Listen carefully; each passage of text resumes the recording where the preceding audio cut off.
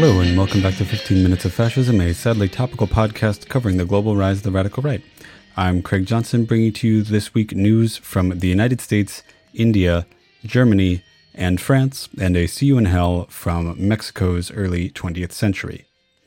There's a lot of little details going on in the United States right now. So one of these is a series of dramatic revelations and accusations revolving around Paul Gosar, the representative from Arizona, a United States member of Congress from Arizona, who last week said that he was distancing himself from the white nationalist movements that he has come to be associated with as sort of a go-between between the alt-right, that is, the fascist elements in the United States, and the more conservative mainstream right wing that is manifesting around Trump, for example.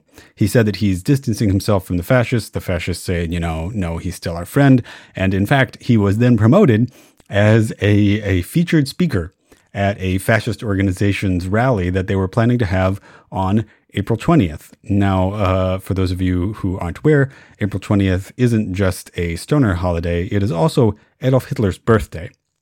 So the fact that he was supposed to be attending this rally on that day is like a clear indication that he isn't distancing himself from the right wing. Now, his office says that he's not actually going to attend this rally, but the fact that this drama is happening, it's a clear indication that his separation from the right wing is not complete yet. In Texas, the governor of Texas, Governor Abbott, has signed a law and is now offering a trip to Washington, D.C. for undocumented immigrants that the state of Texas finds in Texas. Now, this is part of his nationalist push to try to seem extremely tough on immigration, which is something that the right wing, not just in the United States, but throughout most of the Western world, and indeed in most of the world, has very much in common. The right wing tries to promote the idea that immigrants are others, that is, they are people who are fundamentally different from the national group that they're trying to organize. And so he's trying to separate them, not just ideologically, but also literally trying to prevent them from being in Texas. It's also just, like a really disgusting PR move to try to say that these people would be, quote, DC's problem now, something like that. There is increasing evidence that Virginia Thomas, the wife of Clarence Thomas, the sitting justice in the Supreme Court, was possibly getting involved in a more cult part of the Trumposphere. Not just that she was spouting particularly QAnon type conspiracy theories, but that she might be actually involved in a sort of cult organization. It turns out that she was actually involved in a cult before, a cult called LifeSpring, and was deprogrammed from it. However, other people who were deprogrammed from that organization have come out and said that her behavior in her texts to leaders of the Trump administration, trying to get them to continue to fight against the election of Joe Biden, is evidence, and that the way that she's behaving and the way that she's talking is evidence of her having fallen back into some behaviors that would have characterized her as the member of a cult.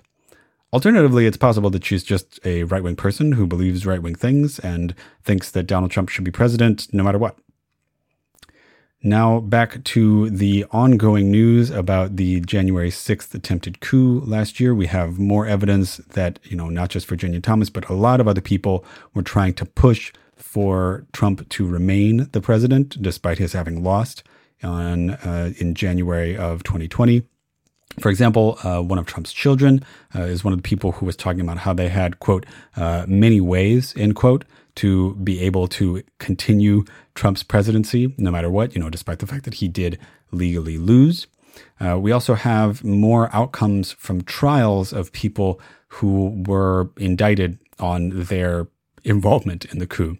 One of these people is Charles Donahue of the North Carolina Proud Boys. The Proud Boys, the largest and most powerful fascist organization in the United States. Donahue was one of the leaders of the North Carolina Proud Boys and has just this week pled guilty to 6 felony charges involved in his participation in the coup. He is about to face 6 years in prison, but has promised that he will testify against others, specifically against other Proud Boys, in the hopes of reducing his prison sentence. Already, he has given a lot of info on the plans of the Proud Boys and other fascist organizations such as the Oath Keepers to disrupt vote counting and also to invade the Capitol building.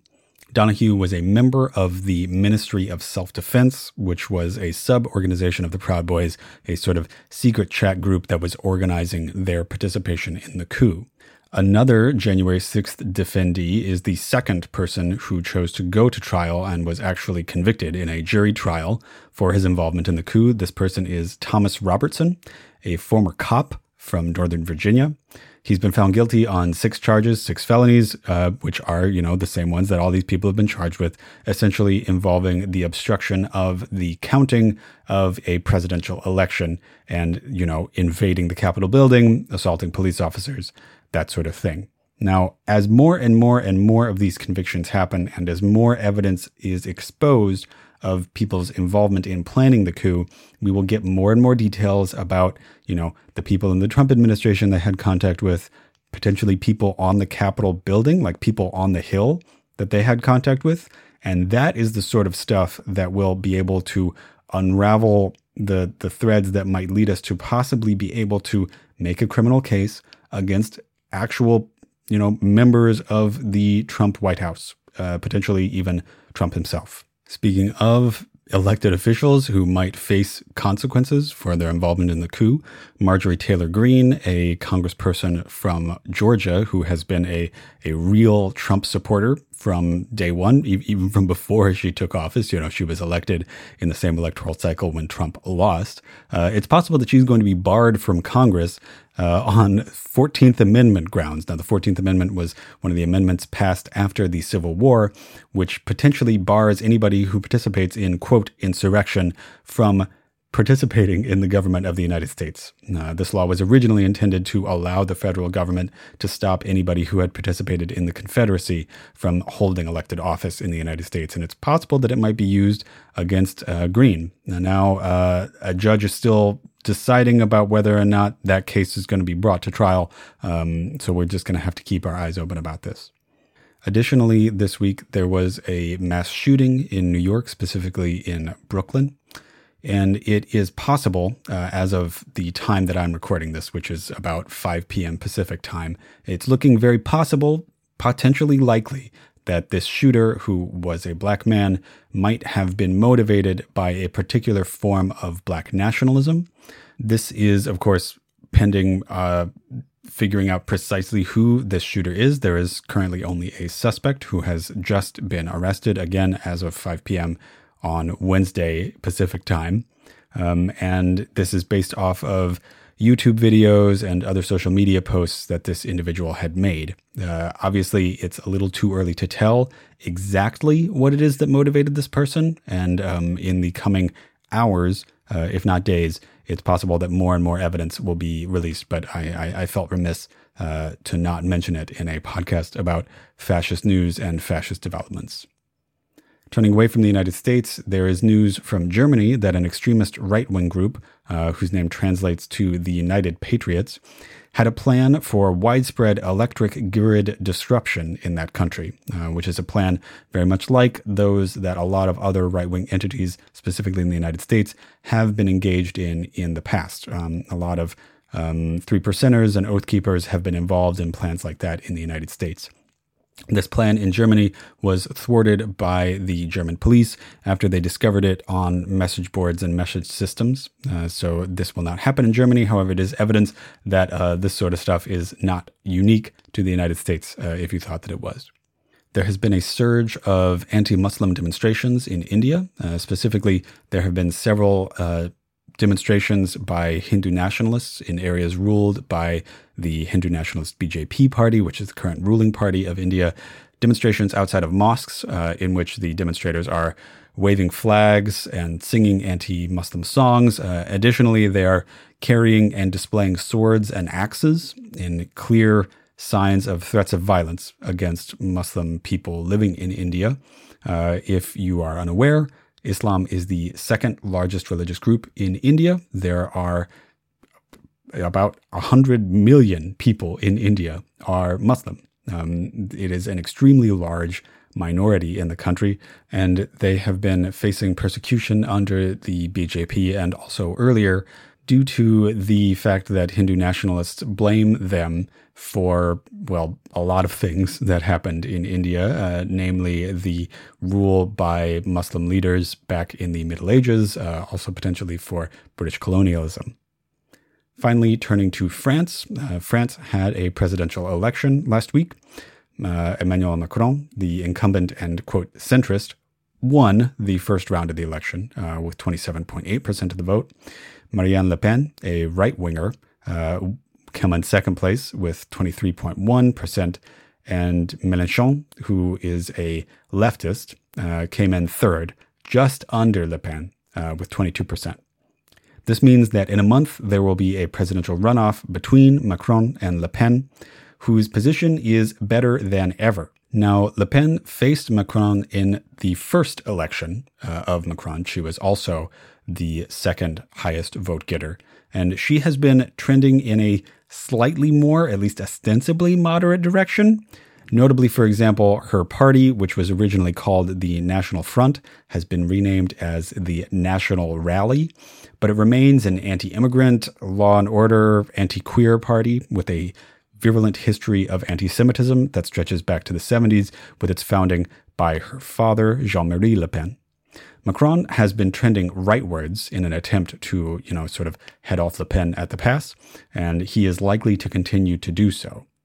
Polls currently show that if the election were held today, Macron would snag a victory with about 53% of the vote, but it's pretty close. And as I noted before, this is the second time that Le Pen has faced Macron. However, it is the third time that Le Pen has gotten to the second round of the election. Her father made it back in the late 20th century. Now, it would be really astonishing if Le Pen were able to win against Macron. However, this is what the French left sort of flippantly predicted back when Macron was elected in 2017. The joke was Macron 2017, Le Pen 2022. And it's entirely possible that this will happen. And if it does, Le Pen would be the most right-wing president that France has had, arguably, potentially, I guess, since Louis Napoleon Bonaparte, Bonaparte III, the president of France, who then decided that he was right-wing enough to stop democracy and make himself the emperor of France. This would also make her arguably the most powerful right-wing figure in the world, commanding one of the largest economies and a nuclear power.